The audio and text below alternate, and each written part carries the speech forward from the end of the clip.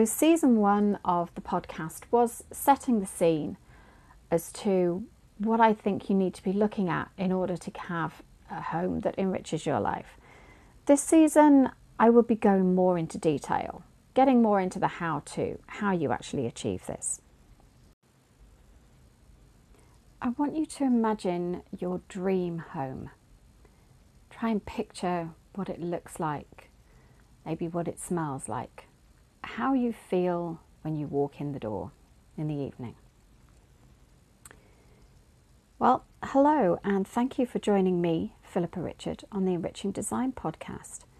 And I'm talking about how design can make homes and cities better for people and better for the planet. I just asked you to picture your dream home. Now, I'm sure we probably all have different ideas of what a dream home would look like. But if you're like most people, I'm guessing it is in some beautiful spot. And it's probably also a beautiful building. Maybe it's at the side of the sea, on the top of a cliff, or up in the mountains somewhere. Maybe you're on some tropical paradise. Anyway, wherever it is, now I want you to start linking that dream home with your life, with your current life. How does that dream home work now if you have to go to your job every day? For a start, you need to move its country.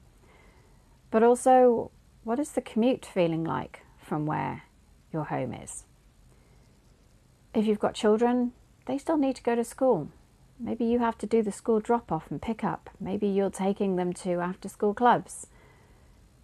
All of this is relevant when looking at your dream home.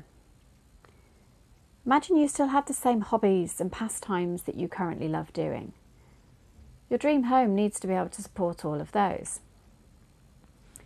And finally, what about your friends? If you want them to come around and visit, or family, the people you like spending time with, how easy is it for them to join you in this dream home? See, that exercise was done for a reason. I want you to be aware that your home is not just something that sits in isolation.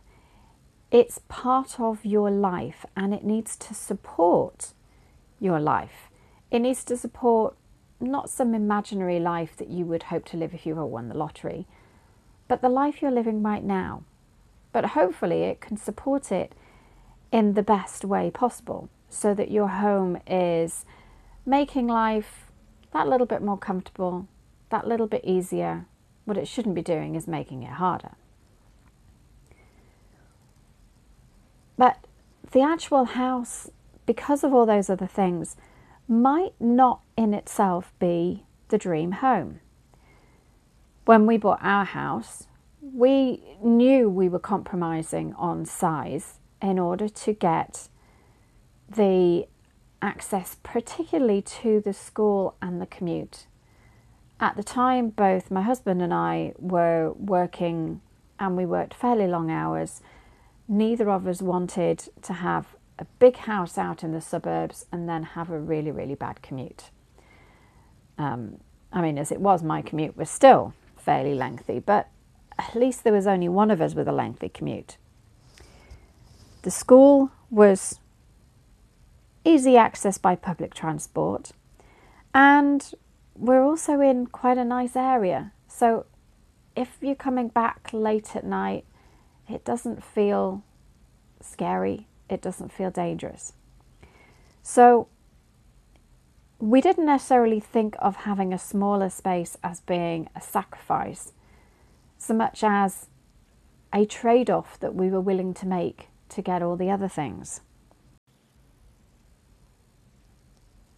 So our compromised house now is actually pretty efficient. We've done an awful lot to it over the years.